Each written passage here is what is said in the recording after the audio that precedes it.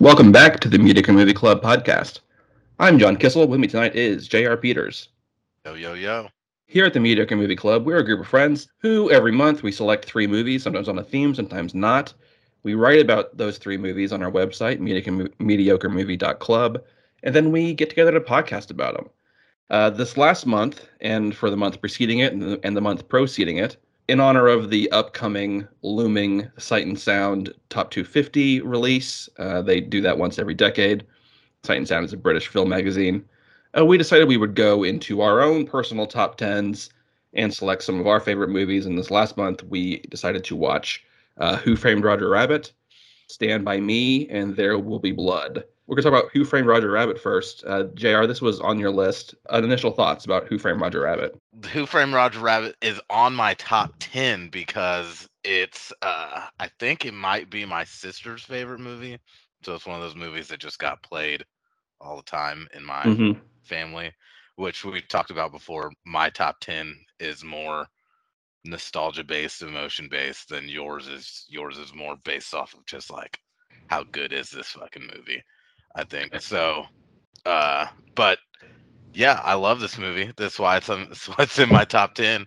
I would give this movie an A. I think probably the highest grade out of everyone, but not too much higher than everyone else because there's a reason why like this probably is in the Criterion collection. I It's don't probably think so. I think it is definitely it? could be. I'm surprised it's not. It's is it in the like library or whatever? I I wouldn't be don't surprised if think it's Disney there. plays with the Criterion Collection. Oh, you know what? That makes sense. But this is a great movie. I think everything about it is great with the old neo noir uh movie. Like this entire movie could have been in black and white and it would have still fit. Quick background: 1988, Robert Zemeckis movie. He would have made this in the midst of his Back to the Future trilogy. I'm not sure when Back to the Future 2 comes out, but I want to say it's Back to the Future 1, then 2, then this, and then 3 later. So he's a pretty powerful director at this moment. A huge pop director. This was a huge success. Really impressive technology involved in Who Framed Roger Rabbit. I'm not going to say it's like seamless or anything like that, but and it's certainly not the first movie to like blend live action and animation either. But what it does do, it does it extremely well, and I think part of that is all of the work that Bob Hoskins is doing as Eddie, whatever his last name is, I can't remember. Uh, he is so Valentine? Eddie Valiant, yes, that's right. Valiant. He is Yeah. so committed to his role as a noir detective from the 40s in this world where tunes live. It's I feel like it should have maybe won, like 1988 was Rain Man's year. That's when Dustin Hoffman won. Give the Oscar to uh, Bob Hoskins, and I think everybody feels better about that, especially now when Hoffman is kind of persona non grata. He's amazing. I could not believe what an incredible like comedic performance this was from him. I only really knew him as Nikita Khrushchev from Enemy at the Gates. Like I haven't seen the Super Mario Brothers movie. I feel like this actor, I just don't know a lot about Bob Hoskins. So I looked it up. I've never seen any other movie he's in. I mean, yeah, that doesn't surprise me. And I've never like most of them I had never even heard of. You know, you're going through and it's like some 1990 movie called Mermaids. Like I've never heard of this movie.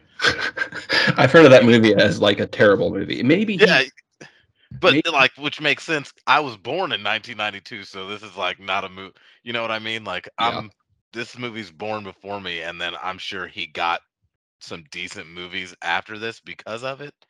But like most of the stuff he's in, I'm like, I don't know who this guy is, except for A Christmas Carol in 2009. That's like the, Like but the I don't Robert even, Zemeckis half CGI yeah, or all. I guess it was all CGI. Okay. yeah, he's in that, but I can't tell you, you know what I mean? Like he's at Enemy at the Gates, A Christmas Carol. Super Mario Brothers. Super Mario Brothers. He's obviously got to be Mario in that, but the other two, I wouldn't be able. I've seen the other two, I think. No, I haven't seen any of the case, but I've seen that Christmas Carol. I don't know who he is. I don't remember. I could not name a fifth thing he like. We said mermaids too, so okay, that's five. I could not name a sixth thing he was in for.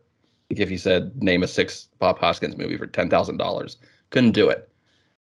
Uh, he seems like he's been like this age and body type for his entire life. He's one of those actors. Yeah.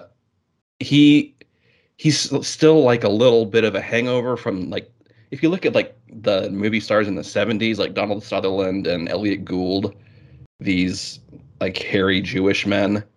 Bob Hoskins like fits exactly in that framework.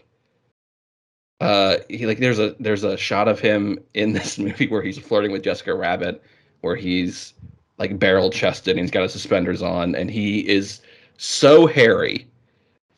You catch him in silhouette, and he's got like inch long, 2 inch long back hair. He's like an anti movie star that has movie star charisma in this role. It's really incredible.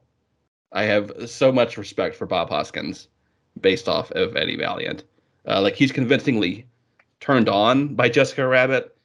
He like the like the stage work, the choreography that's to do with Roger Rabbit. This like thing that is not on set with him. It's Yeah. like you think about like every superhero movie where they're all just like talking to tennis balls. Any CGI role like, or Avatar or whatever, he's up there. Yeah. And I think what makes that what I've so I watch this thing every Saturday called it's Corridor Digital, this group on YouTube, and they bring in like animators and VFX artists and stuntmen, and they that work on big movies and stuff. So a lot of these guys they bring in, they'll be like, "Yeah, this guy was the stuntman for Black Panther. Like, tell us what it's like about doing this and Hmm. whatever." But on one of them, they get all this like actual behind the scenes footage and everything. So what they got was a lot of the time they just he's acting against like a metal frame that they draw Roger Rabbit over, and there's this frame is just being like wheeled around. And I guess what they told him kind of was like act, just like go as hard as you can. If you mess up, we can just draw the rabbit a little weirder.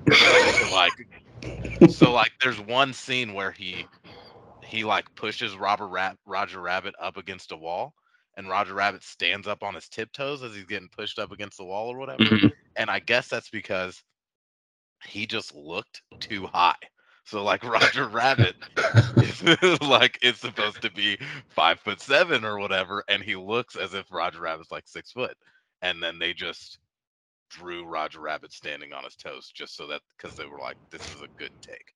I'm not going to say it's like it's perfect by any means, Oh but that no. is part of the charm. Like The Thing is the best like practical special effects movie in spite of the moments when like you can see the kinks and the joints moving or whatever else. I watched this on Disney Plus, so like not the ideal transfer.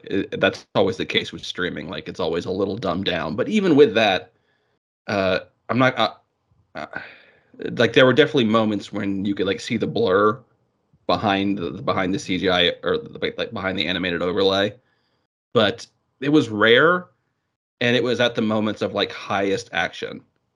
So, I'm inclined to forgive that. And like you compare that to what Zemeckis goes on to do with like the Polar Express and the Christmas Carol and Beowulf and I feel like Oh a dozen other Jesus. yeah, like a dozen other CGI movies when he cracked it here. This is as good as it's gonna get. And somehow he went backwards as the technology, got quote unquote better. It's sad and makes Who Framed Roger Rabbit better by comparison. Yeah, that's that is sad.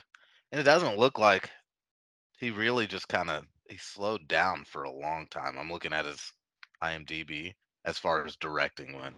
Yeah, like he's one of the like Tarantino is always so afraid of being an old director who doesn't make good movies anymore, and like or Zemeckis has got to be one of the people in his mind when he talks about that.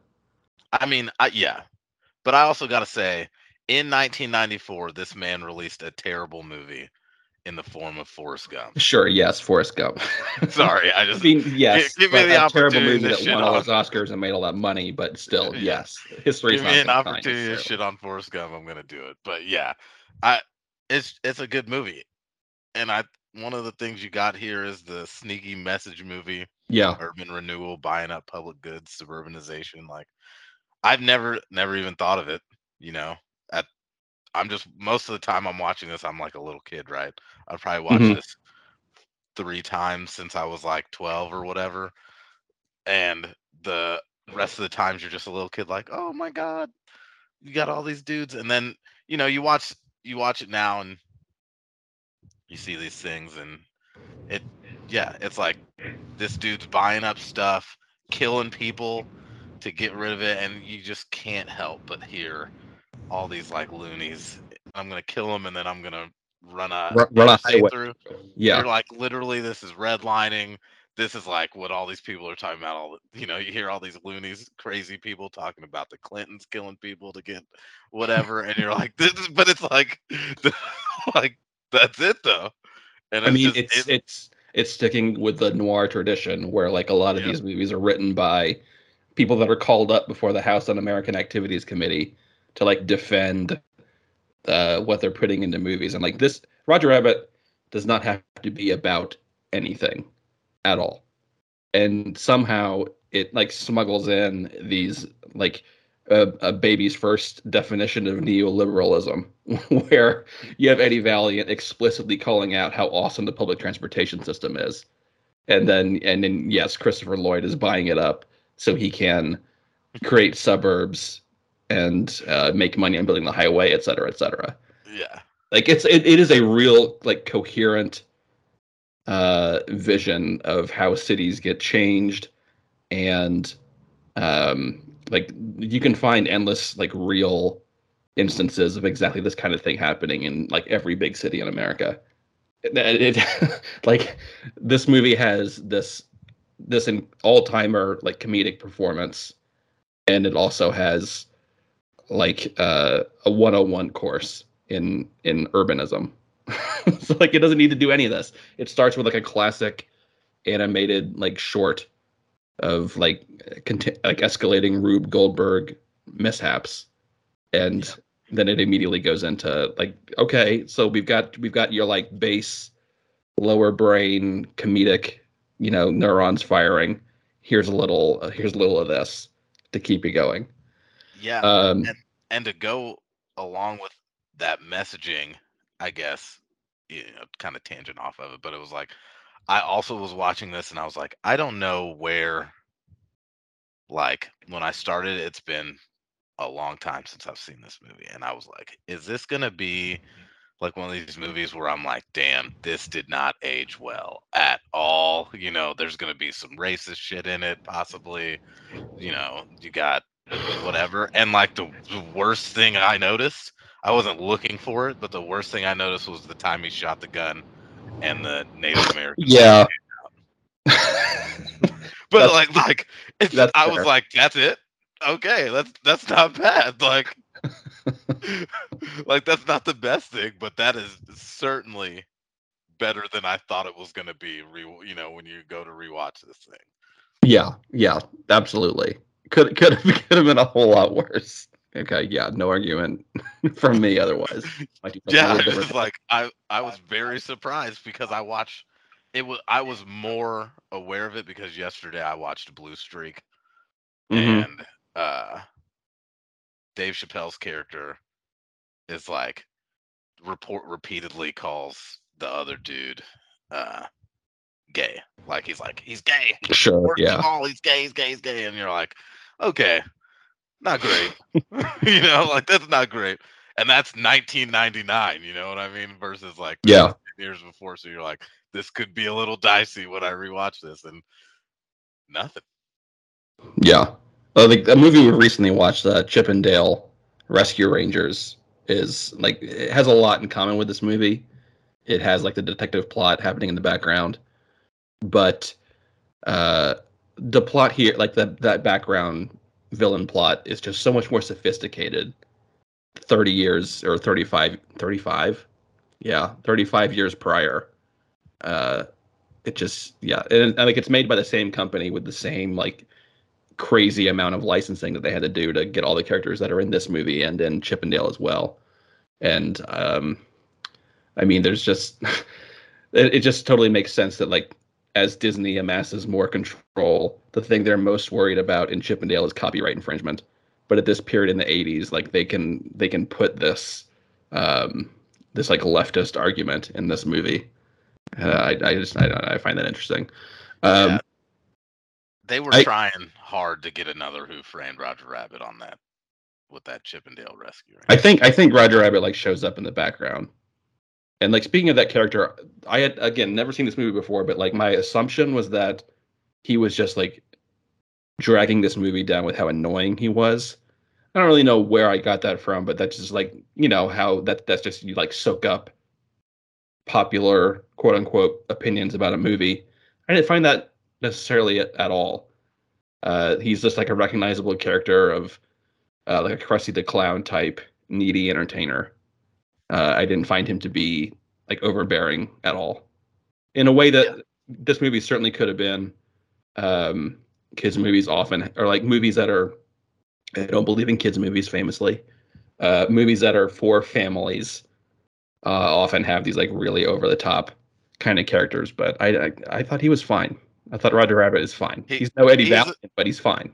he's annoying, but he's the right amount of Yeah, annoying. Because yeah. he's in, and his whole thing is he's an annoying rabbit. Like, and they just didn't go over the top with making him annoying, like you're saying. And so he's He's an actor. He's an annoying actor, yeah, yes, yeah. That's all he which is. yeah, which coming off of our Team America and like totally appropriate. That's in my head. Uh, Something else that I like about this movie and that more animated movies, family movies have just not done as well, as good a job in is like the something for the adults angle. The something for the adults angle here isn't like remember this pop culture thing that your kid's gonna have no idea about, but you remember watching when you were a kid or whatever. The baby actor like comments about his useless dick, and like Jessica Rabbit is like drawn to be as actually sexy as possible somehow. I feel like this is one of the key like Gen X sexual awakening moments. Like if you were 12 years old or 11 years old and you went to the theaters to see Roger Rabbit, you're like, what's happening when she comes on screen? It's like the Yeah, version of the Fox for like the Fox and Robin Hood for girls. yeah. But even then, the the nostalgia and hey, these people part is even better than what most people are doing because like they don't throw Betty Boop in to just be like, hey, I'm Betty Boop. She's like Yes, she's a over character. the hill, and Yeah, she's this guy's talking to her. He's like, oh no, you still got it. Like while he's like watching other people on stage, and that's that. And you're watching with your grandma, my grandma or whatever, and your grandma's like, I remember Betty Boop, yeah, but it's just like yeah, and it your fits in grandpa's with her laughing because he being also has a useless dick, and yeah, like the whole family's into it. yeah, fits in with it being 50, 30 years after Betty Boop's prime. She's not still seen as this goddess. You got Jessica Rabbit coming up, and these people don't even care that this 30 years ago she was running the scene. It, yeah, movies just you know that's the argument, like the Scorsese argument. Like movies are getting worse, and here like Who Framed Roger Rabbit versus a lot of like modern animation, including from its own director. Yeah, hard to argue. Like this is Exhibit A. Good movie, Roger Rabbit. Surprised. I didn't expect to like this as much as I did. A very solid B plus from me, and a totally justifiable entry on your all-time favorite list, Jr. Yeah, good, good. Our next movie is Stand by Me. 1986 Stephen King adaptation of a short story of his called The Body, starring River Phoenix and Will Wheaton and Corey Feldman and who's the fucking other one? Jerry O'Connell is the fat kid. Initial thoughts, Stand By Me, JR. This movie sucks. Oh boy, this will be fun. Yeah, I think I hate it more than I did before I rewatched it. Awesome. This is like, what's the point of this movie? What is the point of this movie? And you're gonna be talk about it's a period of time period bullshit. It's like, come on, man. I I was watching this movie. The person I was watching it with was like, "What the fuck is happening?" And I was like, "Yeah, I know." Like I've seen this movie multiple times. I'm like, that's my initial thoughts. What the fuck is happening with this movie? I'm giving it a fucking C minus. Wow. Wow. C minus. It feels similar to Boyhood, but better. I hated Boyhood. Wow. Okay. And I think maybe my problem is white people doing nothing in movies. I think it's maybe like this might seriously. You have no interest in white childhood. Yeah, I don't think it's boring. Like that, like nothing happened. These dudes are just walking around. I'm like, give me something. Give me something. And the one kid, not Robert. Did you say? God damn it, we said Robert Zemeckis. Now I'm fucking stuck. Corey Feldman's character, the best character, Teddy. Wow. Right? Okay. Best character in the thing, but like, yeah, I got nothing. I am a big fan of this movie. I think this movie works as far as being like a turning point, I would say, for like movies about kids, at least American movies about kids. Like the French figured this out decades ago, that you can make movies about children that have like inner lives and they don't have to meet aliens necessarily to be interesting. This movie is like, no, it's not ET level like sci-fi by any means. There's no sci-fi in it at all. But as far as like, who are these kids? What are they concerned about? What kind of environment do they live in? Where are they going to go for the rest of their life? That is a kind of movie that often works on me. And a lot of times, the lower the stakes, the better. Like I just watched a movie called Petite Maman about it's streaming on Hulu. The release window is confusing. I'm going to count it as a release for 2022, but it's 72 minutes long. It's about an 8-year-old girl whose grandma dies. Her mother goes to her mother and her father take her to her grandma's house to clear it out. She runs around in the woods. She finds another girl to play with. The girl is somehow, the movie doesn't care how, but the girl is a young version of her mother, and her grandma is still around as well. So the movie does not care in any way how any of this is happening. But what the movie is just this little girl hanging out with her mom when she is the same age. And I loved that. There are no stakes. It's just these two girls like hanging out together. And if a movie can like pull off a level of like naturalism where the actors are extremely comfortable, they like each other, they're just having a good time together, I think there's something just really watchable about that. And I hear how that sounds. It doesn't sound great, but I just really often like movies like this. And this is a pretty strong version of exactly that. It's not a perfect movie by any means. I know a lot of people my age just go fucking nuts for this movie. I wouldn't say I'm that enthusiastic. I gave this an A minus. I stand by that. It's not my. I do prefer Boyhood if we're gonna like compare and contrast. But and as far as like Stephen King movies too, like this is like, I think, as good as Stephen King adaptations get in a lot of ways. It has a lot of his hallmarks with like a nostalgic tone, in spite of how terrible all the adults often are in his works and his short stories and his novellas, et cetera, et cetera. His stories often take place in the 50s. I think he would have been exactly this age in 1959. The small town stuff, all that, classic Stephen King. And I think this is about as good as anybody has ever done it. I don't know if you can speak to that, JR. Like if you prefer other Stephen King stuff, or maybe just don't like Stephen King adaptations in general. I've seen The Shining. That's good, but he also fucking hates that. So He like, does, yes. so that's good. What do you get? What else? I don't watch It. it. I don't watch any scary shit. Oh Um, wow. yeah, not as I'm a if it's scary enough, I'll have nightmares for weeks. So like, I I just I'm not unlike that. It's just a very narrow kind of thing that will make that happen to me. yeah, it's just I just don't chance it. You know what I mean? Like That's fair. I can watch a good thriller, horror type thing that's like horror. I think I can do maybe horror thriller. That's like The Witch or something like that. You know, Hmm. or whatever. I'm cool with that. Love The Witch. Watch it every year. But most Stephen King things are he. You know what? I like The Mist.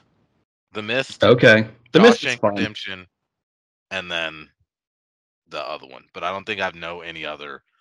I'm sure there's shitload of Stephen King in remakes or whatever you want to A call lot them. of bad stuff, certainly.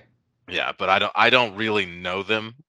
Like you could tell me a movie as a Stephen King adaptation and I'd be like, "Oh, really cool." Like Mm. for instance, Stand by Me. Did not know that was a Stephen King It's adaptation. definitely it's definitely out of the mold for him, just because there is no like supernatural horror type stuff in this book or in this story at all. Um, but as far as like general tone and kind of what he's interested in, at least in this narrow part of his like huge like bookography, bibliography. That's Bibliography. yeah. Like this is a corner of it, and I think that I prefer this to it. Um, and there's probably a few other examples that I'm not remembering. Like this nostalgia for child independence. Uh, every movie I see where like a kid has just some semblance of freedom, I don't tend to be a nostalgic person. I try to fight that as much as I can, but there is just something so appealing about a kid who is a kid and their group of friends who are just able to fuck off for the entire day and entertain themselves, and their parents are totally fine with it. I was talking with MMC member Blair downstairs about exactly that before the podcast, and I just find that so interesting about America. Like it happened within our lifetimes, where I don't. Maybe you had this kind of childhood I day. I did.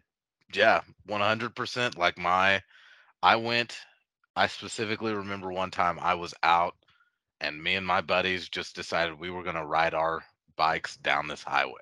And we Hmm. just like rode our bikes out on this highway like 15 miles, like fucking BMX bikes. We Hmm. were just like sixth grade BMX bikes and didn't tell our parents. We were just like, hey, we're heading out. And then my mom found out like that was like a Saturday. My mom found out like on Wednesday when someone was like, hey, it was just like, hey, I saw your JR riding down the down out in Williams, like way the hell out there on his bike with his friends. And my mom was like, oh, okay. Nobody died. We're cool. Yeah, once you get the bike, that just opens up a whole level of independence. I would do the same thing driving on the highway to the local to like the nearest gas station to like buy some candy, maybe steal some or some basketball cards. Who knows? It depended what clerk was working here or there. Uh, I would get together with my cousins and go into our small Indiana town of 1,500 people, and we would play hide and seek in the town. Like the town was the whole field, and you would just like go hide in an alley 3 blocks away from grandma's house or whatever. And there were multiple times where I was like coming around a corner so fast that like peeled out into the rail and like the railroad rock ditch that they built it up. They built up like this ditch against the road. I would do that all the time, and I just never learned my lesson. Could have easily been hit by a car, like just like firing out out of a corner onto a different street. But it's Oh a yeah. tiny town, there's not a lot of traffic around. Everything turned out fine.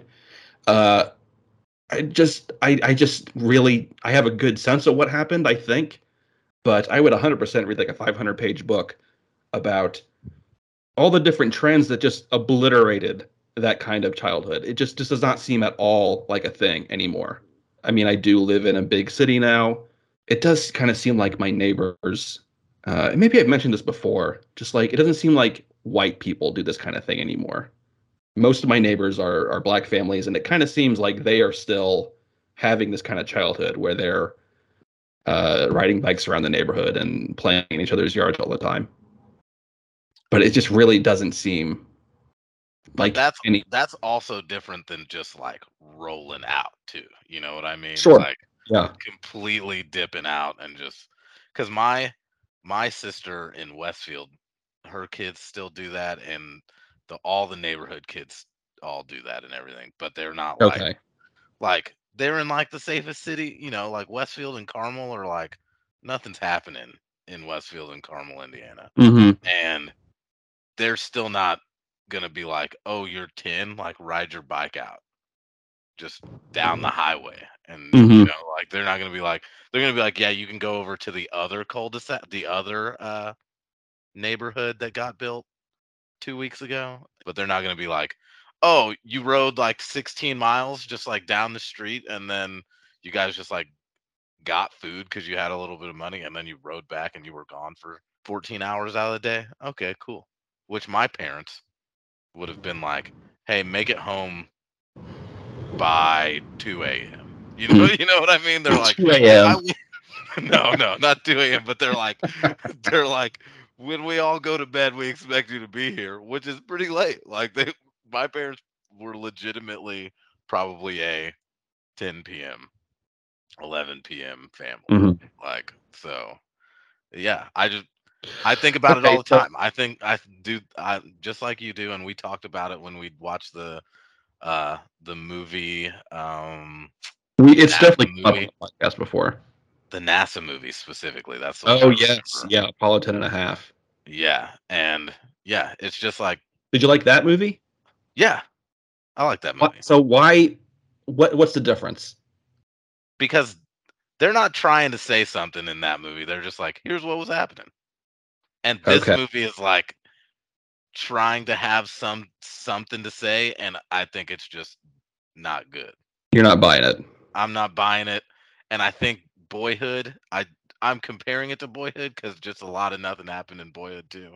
It was just nothing over and over. But it's Boyhood probably also had stuff to say, and I only watched it the one time, so I'm really just speaking from Sure. eight years ago or whatever the hell that movie came out. But it's just my memory of that movie is not good for it, and maybe I could rewatch it now as like more of an adult person and have different idea. But this movie, that movie is just like, hey, here's what we did one summer. NASA was happening, and we were just being kids. And these guys are like dealing with shit. They're like Yeah. going to see a dead body while these things. But I think nothing of it Hmm. outside of Teddy, who is what I was saying has his Teddy's dad is fucking in a loony bin. What is it Yeah, he's called? got the worst life. Yeah, he's in Bedlam, and this dude's like trying to grapple with that by always talking about how he fought in World War II and whatever. But like outside of that, I think mostly I'm just kind of like this kind of sucks. Hmm. So to sum up, like the sociological what happened to the children stuff, maybe I'm wrong to think that it doesn't happen, that that kind of child doesn't happen anymore. Maybe the people that are writing about this kind of stuff all live in cities. It doesn't happen in cities anymore, perhaps, but in like suburbs and small towns, kids are still, playing basketball at the local court until like 8 p.m. Maybe. If that lifestyle went away because of the media, maybe I think it went away also because of the media. I, I just need I do find this extremely interesting because it does feed into so many things about um, America being afraid of its neighbors, which I think has like real ramifications for how we think about politics and so many other things too. Um, so yeah, maybe I just need to read more about this, but it absolutely does come up every time I watch a movie like Stand by Me or Apollo 10 and a half. Uh, Something else we talked about in Apollo 10 and a half is that how it has admiration for like all this independence, but it does still include reasons why it maybe was not a good idea. Like in Stand By Me, it was like the kid with a compound fracture from like playing Red Rover. And in here, it's like the instigating incident. A kid went off into the forest by himself and got hit by a train, and nobody knows what happened to him. So I don't know. Like there is surely some middle ground between I'm pretty sure everybody in my neighborhood is a pedophile, and you know, the kid is out the door at 9 o'clock in the morning and he's back at 8 p.m. There's probably some middle ground between those two things, but yeah, every news report I read about, or I see or hear about, with like razors in the Twix bars, and now there's like candy colored fentanyl. This kind of shit just happens all the time, and it fucking wears me out. Yeah. So what happened? I really Is don't it know. 9/11? I really don't know. I think it probably started in the 80s with like the satanic panic where like everyone is sure that daycare centers are running these like molestation rings slash satanic rituals, and people like actually go to jail because of it, and it's all fake. And it probably has something to do with cable. Like these places, like these programs, these channels have to fill the air with something. So why not convince everybody that their neighborhoods are full of felons and child molesters, et cetera, et cetera. And eventually, like this fake thing becomes real, and people start to act as if, and then they make it real. And now all of a sudden, like I remember in the period of time before like Trump got on like the political scene, a week would go by and like the big news was a mom sent her 6-year-old kid on the subway to run an errand, and she gets on all of like the major news programs, and she's talking about free range parenting. And then another week, like a poor working mother uh, has to work a double shift at McDonald's or whatever, and she leaves her kid in the playground across the street for 10 hours. And that like that might not have batted an eye 20 years ago, but in 2013, 2014, whenever that was, child services has to be called and the mom has to be arrested. So yeah, I just find all this kind of someone wrote a book, I'm sure, explaining or like sussing all this out. And yeah, maybe I need to add it to my wish list. Yeah, find me a book because I'd also like to read. Yeah, and maybe it's all fake. Maybe people still live like this. There's no way. I don't buy it. I'm sorry. I don't buy it. That That people people still do. live like this. No way. Hmm. No way.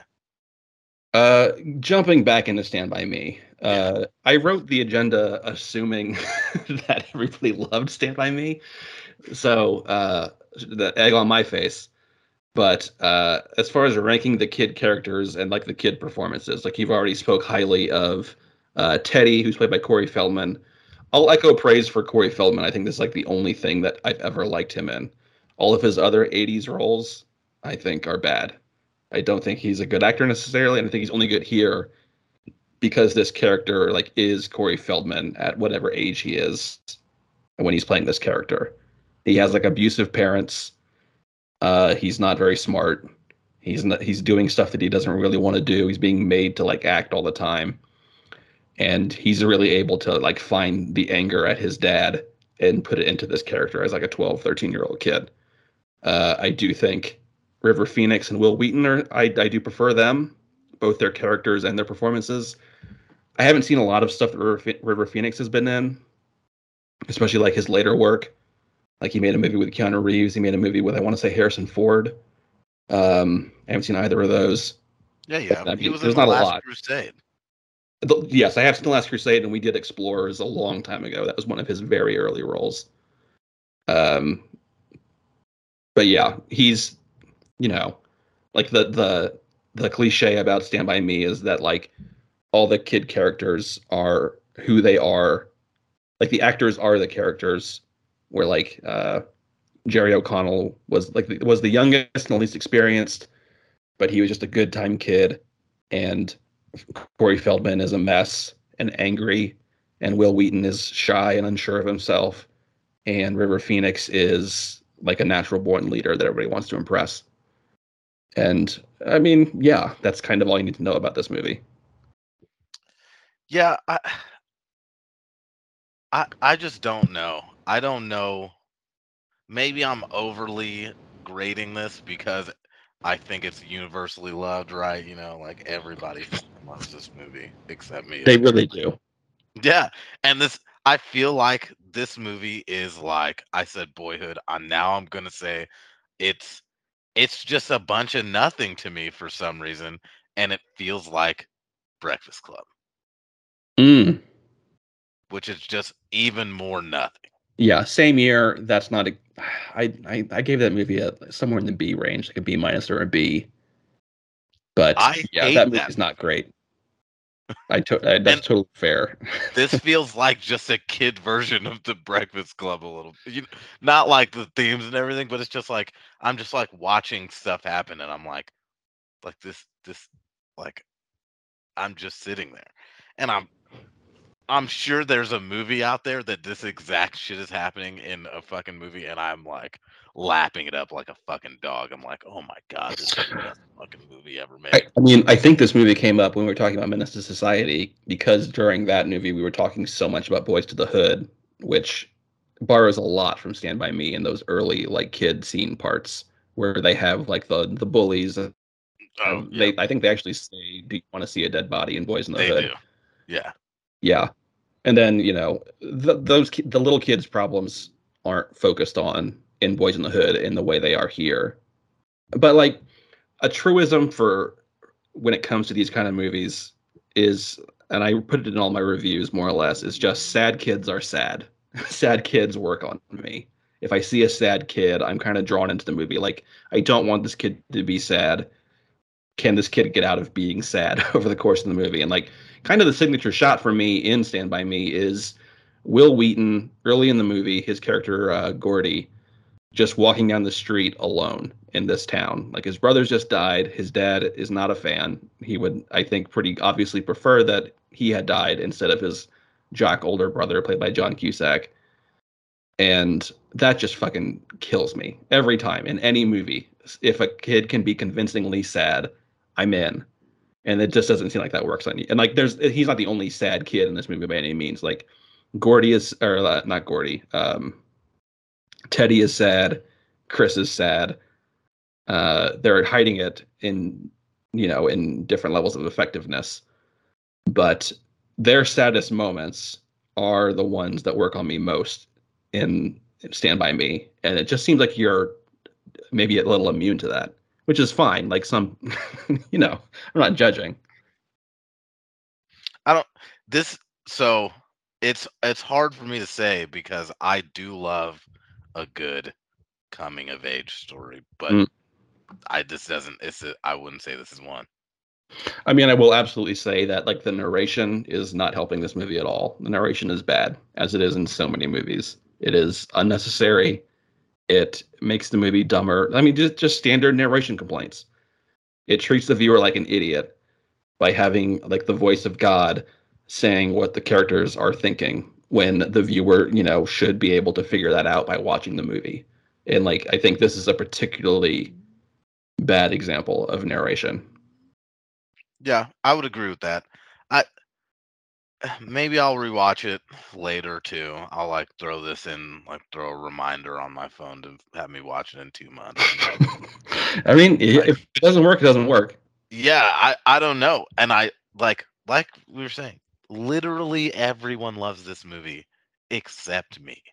I've literally never found anyone else that is like, this is not even. I've never heard someone say this is an average movie.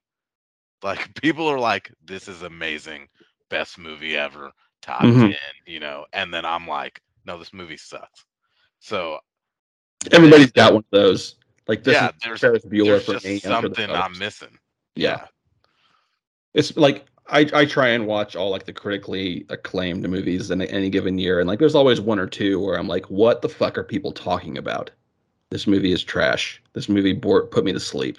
That's often the complaint. This movie put me to sleep. So yeah, I get it. I get it. yeah, The last thing to say about Stand By Me is just like this is going to be a recurring trend as long as we're doing this several months of our favorite movies because we have to continuously go back into the past to find these, and I just can't help myself. I want to comment on like the era that the movie is taking place in, and just like the late 50s, where a lot of their dads probably fought in World War II, but World War II is the good war, and That probably helped people not have a lot of after effects from fighting, like PTSD kind of stuff. Like being exalted by the nation probably helped a little bit in that regard, but they still fought in like a high intensity war and were undoubtedly fucked up about it. But it's like before any progress can be made on making these men feel any better or like deal with all of the stuff that they saw and the stuff that they did. And what they do instead is just make their children's lives miserable by being these distant, like harsh, cruel, abusive fathers. And like you're feeding all of that shit to kids who are going to age into the 60s and figure out that they don't actually have to live that way. And like the country's going to like tear itself apart over like World War II, leftover World War II trauma. I just find that interesting. Like there's not a single good adult in this movie, and you have to ask yourself why that is. There's And not a single good over 12-year-old in this movie. yeah, like the bullies. Yeah, even the 17-year-olds are pieces of shit. Yeah, yeah, and that's like part of the idea of the movie is like, is this where these like kids are heading? Are they going to be terrible teens? Are they going to be terrible adults? And they get out of it by loving each other. Anything else on Stand By Me? Anything we forgot before we move on to our last movie? Yeah. Fuck this movie. No, no. Edit that. You can edit that out. I just Oh, it's staying in, baby. Yeah. Our last movie is There Will Be Blood. This is Paul Thomas Anderson's fifth movie, released in 2007. Probably the peak year for like important, big, critically acclaimed movies of the last 20 or so. Released alongside No Country for Old Men, competed with No Country for Old Men at the Oscars and won some and lost some. But those two are the primary, like, big 2007 movies. And this one has kind of had the better reputation in the years since. It's made more best of the decade lists, more best of the century lists, best of the 21st century lists. It's on that Sight and Sound top 250 list, and the first time it was eligible, whereas No Country was not. So kind of lost in the year of its release, but has gained ground since then. JR, initial thoughts on There Will Be Blood? Great movie. Solid A. Solid A movie. This is the third Paul Thomas Anderson movie that I have given an A+2 after Boogie Nights and The Master, although There Will Be Blood is probably my least favorite of those three. I mean, we're talking about the differences between A pluses, so it's not a big deal by any, or a vast amount by any means, but nonetheless. This is a movie that just feels important. And by feeling important, you kind of read more into them than they might deserve. So, like, can an important film balance that with entertainment? With the entertainment factor that's just like inherent to any movie. And if it can't, it kind of like just falls away into like the vast sea of forgotten pieces of Oscar bait. I think this movie doesn't have that much to say really on this last rewatch, and we'll get into it. I've seen this movie about 5 or 6 times probably. But I think it transcends, like, it's not the reader because it's entertaining as hell. Like, it's very easy for an important feeling movie to feel like homework, and I don't think for a second There'll Be Blood feels like homework. Is that the same for you, JR? Wait, say that again? I'm sorry. Yeah. Yeah, that was a long way to go. So like it's very long, it's very serious. It's about the West. It's theoretically about like America and business versus religion and all of this shit. And when movies are like that, they can take on this like weighty feeling as opposed to being entertaining and like or fun to watch. Fun might be the wrong word, but just like compelling. Uh, uh, and the movies that like are bad at this, get sucked into every year's, like, this was a studio trying to get Oscars and failing because they took themselves way too seriously. And I think There'll Be Blood has the look of an important movie and the feel of an important movie, but it's not actually an important movie. I think it's just a really fun. It is an actually fun movie to watch. Yes, I agree with that. It definitely takes itself very seriously, and I could see where most people are thinking, or people are thinking that way, where it's like got a lot to say. But I just watch it as two just maniacs going at it, basically. A pastor maniac versus a freaking businessman maniac. Yeah, Like, and that's just how I'm watching it. Is like, how are they gonna do this to each other? And you're just gonna watch it unfold. I definitely think that's like the first time or two that you watch it, like that's what you come away with. But like on the fifth or sixth, all of that kind of falls away, and it becomes actually pretty funny. I think this is an oddly funny movie in a lot of places. Uh, I think I think like the big stuff, like you come out of this movie the first time and you're like, oh gosh, I want to talk about the West.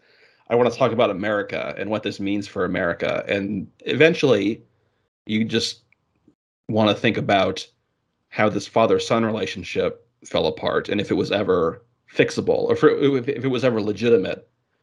And like that is what I came away with on this most recent what I had been going towards on this most recent rewatch. Like I don't think it really has anything to say about America, honestly. And maybe you feel differently. No, because America and the church have basically been cool with each other, so I guess no. Yeah, I mean, exactly. And like like it's that, not a battle at all. yeah, Like like business and uh business and America are they go hand in hand. Or America and business and church have always been right lockstep with each other. I mean, as a church hater. okay, so we're going to be in sync on this because a knock I sometimes hear about There Will Be Blood is that the contest between Daniel and Eli is not close. Like Eli has the upper hand maybe once, and even then, he's still doing exactly what Daniel wants him to do, which is doing the thing that gets him the pipeline. I think that has to be on purpose because everything in this movie seems to be on purpose. Like this is a calculated, precise movie down to every detail. All the pastor, all he cares about is getting more people. That's his main goal. He's like, you come in here, you do your shit. As long as I'm getting people, that's all that matters to me. Yeah. And like Eli is there before. The church is there before. But what else is there before? Absolutely fucking nothing. A bunch of rock farms and salty water. Daniel, is not the best guy in the world by any means, but he is actually bringing stuff. He's building roads. He's building the town out. Train station's getting bigger. More people come. Religion, keeps people on rock farms, and commerce, builds civilization. So like the movie, I feel like is 100% on Daniel's side. If the movie was about like picking sides between commerce and religion, it's like commerce crushes religion. Commerce corrupts religion. Religion cannot stand up against commerce, especially like Eli's fucking pathetic brand of religion that I hate so much, where he pretends that he's magical and he's just doing this song and dance to fool these illiterates into filling the collection plate. Like Daniel just sniffs him out immediately, and the movie's kind of over right then if that's what the movie is about. But but again, I just don't think that's what the movie is about. I think the movie is about Daniel and HW and their relationship. That's just the thing that I'm most interested in. Because that kid is awesome. Dylan Frazier, who plays HW, never acted before. He was just a kid in Marfa, Texas, where they filmed There Will Be Blood. And Paul Thomas Anderson picked him out of the class, not because he was the best actor necessarily, but because he could shoot and he looked like a credible, like outdoorsy kid. And that's kind of all the movie asks of him. And just like the movie I mentioned earlier, Petite Maman, just seeing this kid fuck around in the desert is so incredibly watchable. Uh, this guy never acted again.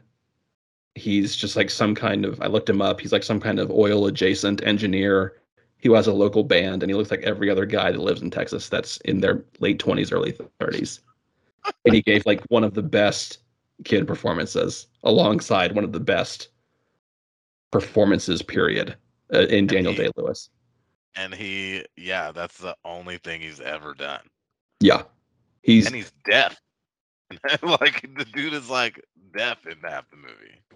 Like, if we're comparing it to Stand By Me, like, again, yeah, just like seeing this kid in his element is so compelling and so endearing.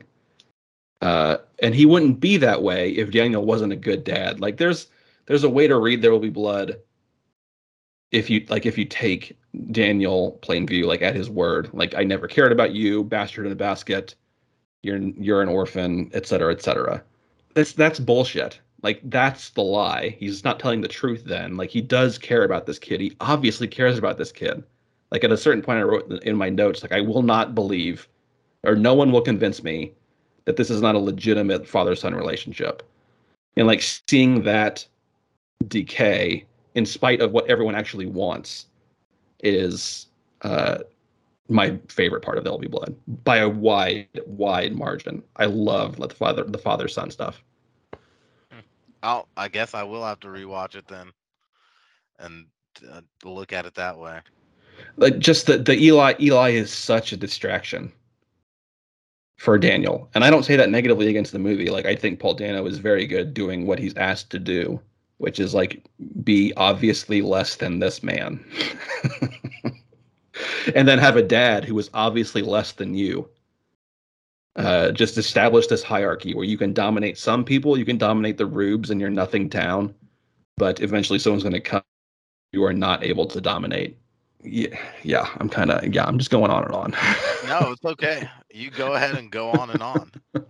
Like, it's a pretty straightforward movie. I mean, It really is. Like, moment to moment, like I mentioned how precise it is, and everything is in its right place in There Will Be Blood. But it is pretty straightforward. I know I mentioned on the podcast before that I showed this to my oldest two nephews who were like 12 and 11, I think at the time, 12 and 10 maybe.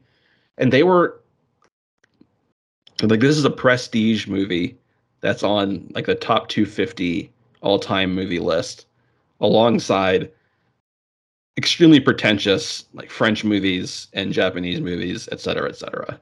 And they were dialed in. Like, they were 100% watching it. They cared about what was happening. They understood what was happening. And I'm sure if they watched it again and again, they would like find new stuff about it. But it is graspable. It's not like the kind of homework movie where you have to like break it apart and like what's really happening. Is this really happening? What's the director thinking here, et cetera, et cetera. It's all kind of on the surface, which again is not a negative. Compared to like The Master, which is where nothing is on the surface in The Master. The Master is a total puzzle. And I do like that movie a little better for a lot of different reasons. But I think Paul Thomas Anderson just played a trick on everybody, where like he makes this Western epic, and everyone thinks it's so meaningful, when it's pretty straightforward. I don't really have much else about There Will Be Blood. no, it's sort of yeah. I mean, this is basically like when we watched the movie about the women in the Gullah Geechee. Daughters of the Dust. Like, yeah, Daughters of the Dust. You're just like, this is a good movie. Everyone was acting great, and if you watch the movie and there's really nothing to talk about because it's good, and that, like, what do you do when everyone just agrees that everything about a movie is good? Like, Yeah. yeah, there's no talking about it. You just talk about what you liked, and like I said, the acting was good. The only thing I didn't like is, like, at the end when he kills him, it's just kind of seems like a bit overkill. But I mean, it's so much fun to watch. it is. Having such a great time. Yeah, kills him with a bowling pin. Cool. Yeah, right on. Like, why? Yeah, because that's just where Daniel is in his life at this point. Like, yeah, this is his like complete and total victory that he already won a long time ago. This is just like, okay, we're up by 30 at the end of the game. We'll put our scrubs in to play a fifth quarter. Just kidding. I'm going to put the star player in at center and just fucking dominate your ass. in this meaningless extra period when everything has already been decided, I'm still gonna crush you because you're so weaselly and useless, and I've lost my goddamn mind because Yep, I've I driven just everybody lost my away. mind. But I mean, without it, you don't get the milkshake. You don't get the slithered out of your mother's filth. You don't get the bowling pin. You don't get the gnawing on the steak like a fucking animal. Yeah, the "I drink your milkshake" iconic line. Absolutely, yes. That and the I abandoned my child. Uh, just Oh, yeah. constant, just top tier scenes. The soundtrack is the score is fantastic. I think I was just getting turned on to Radiohead at this period in 2007 when I saw this for the first time. I'm sure this soundtrack has something to do with it. By Johnny Greenwood. Especially like the Derek explosion where you start. It's just like it's practically Alien, the soundtrack. Like it's just very. I'm sure Johnny Greenwood, like he's always the guy at Radiohead concerts. He was like fiddling with some kind of with pedals and some kind of weird instrument off to the side and making like the bleep bloops that Radiohead haters always like to make fun of the band for. But here on this practically alien landscape of like desert California, it's just totally appropriate that you would hear like weird music while everything is going to shit. Anything else? No, nope. A plus for me. A plus. A, like it's an A. This was one of I think Shane. I think we pulled this from Shane's list. Have we got one out of your top 10? I don't think so. I don't think so. Man, you see, this is why you just gotta rig shit. I mean, yeah, that's always a possibility. Like you might as well rig it. We're the only two showing up to these things at this Everybody, point. I can test whether everybody has the ability to look at the results of like the random or like the ranked choice voting that we do. I should just make shit up and see if anybody actually looks at one. I didn't know you could see the. Okay, so yeah, now it's out there because of course everybody in the Media Movie Club listens to the Media Movie Club podcast. Yeah, yep, we'll all know. Of course. That'll do us for this episode. We are just now finished with our House of the Dragon wrap up. That again turned out to be a fantastic show. If you've been listening to us rave about that, not a totally unqualified rave. That show has its problems and its fatal flaws, but still a tremendous amount of fun. A lot going on. If you're enjoying that season, if you enjoyed to talk about Game of Thrones when that was on, check out our House of the Dragon episodes. Our next trio of movies, again, we're sticking with the personal best ofs for one more month. And this next month, we're going to watch Whiplash. We're going to watch Fear and Loathing in Las Vegas. And we're going to watch Monty Python and the Holy Grail. So I'm excited to see if I have seen most of Holy Grail. I've seen those other two movies multiple times. So we'll see if Holy Grail holds up and if I still love those other two movies as much as I think that I do. Check us out on the internet at mediamovie.club. I just posted a review of A Hero, an Iranian movie from 2021, and Everything Everywhere All at Once, the big sci-fi extravaganza, multiversal, etc., from April. Strong reviews on both of those. Both of those are very good movies that I would recommend to anybody. And like us on Facebook at Mediocre Movie Club. Follow us on Twitter at Mediocre Movie Col and Instagram at Mediocre Movie Club. Thank you for joining me tonight, JR. You're welcome. Have a good night.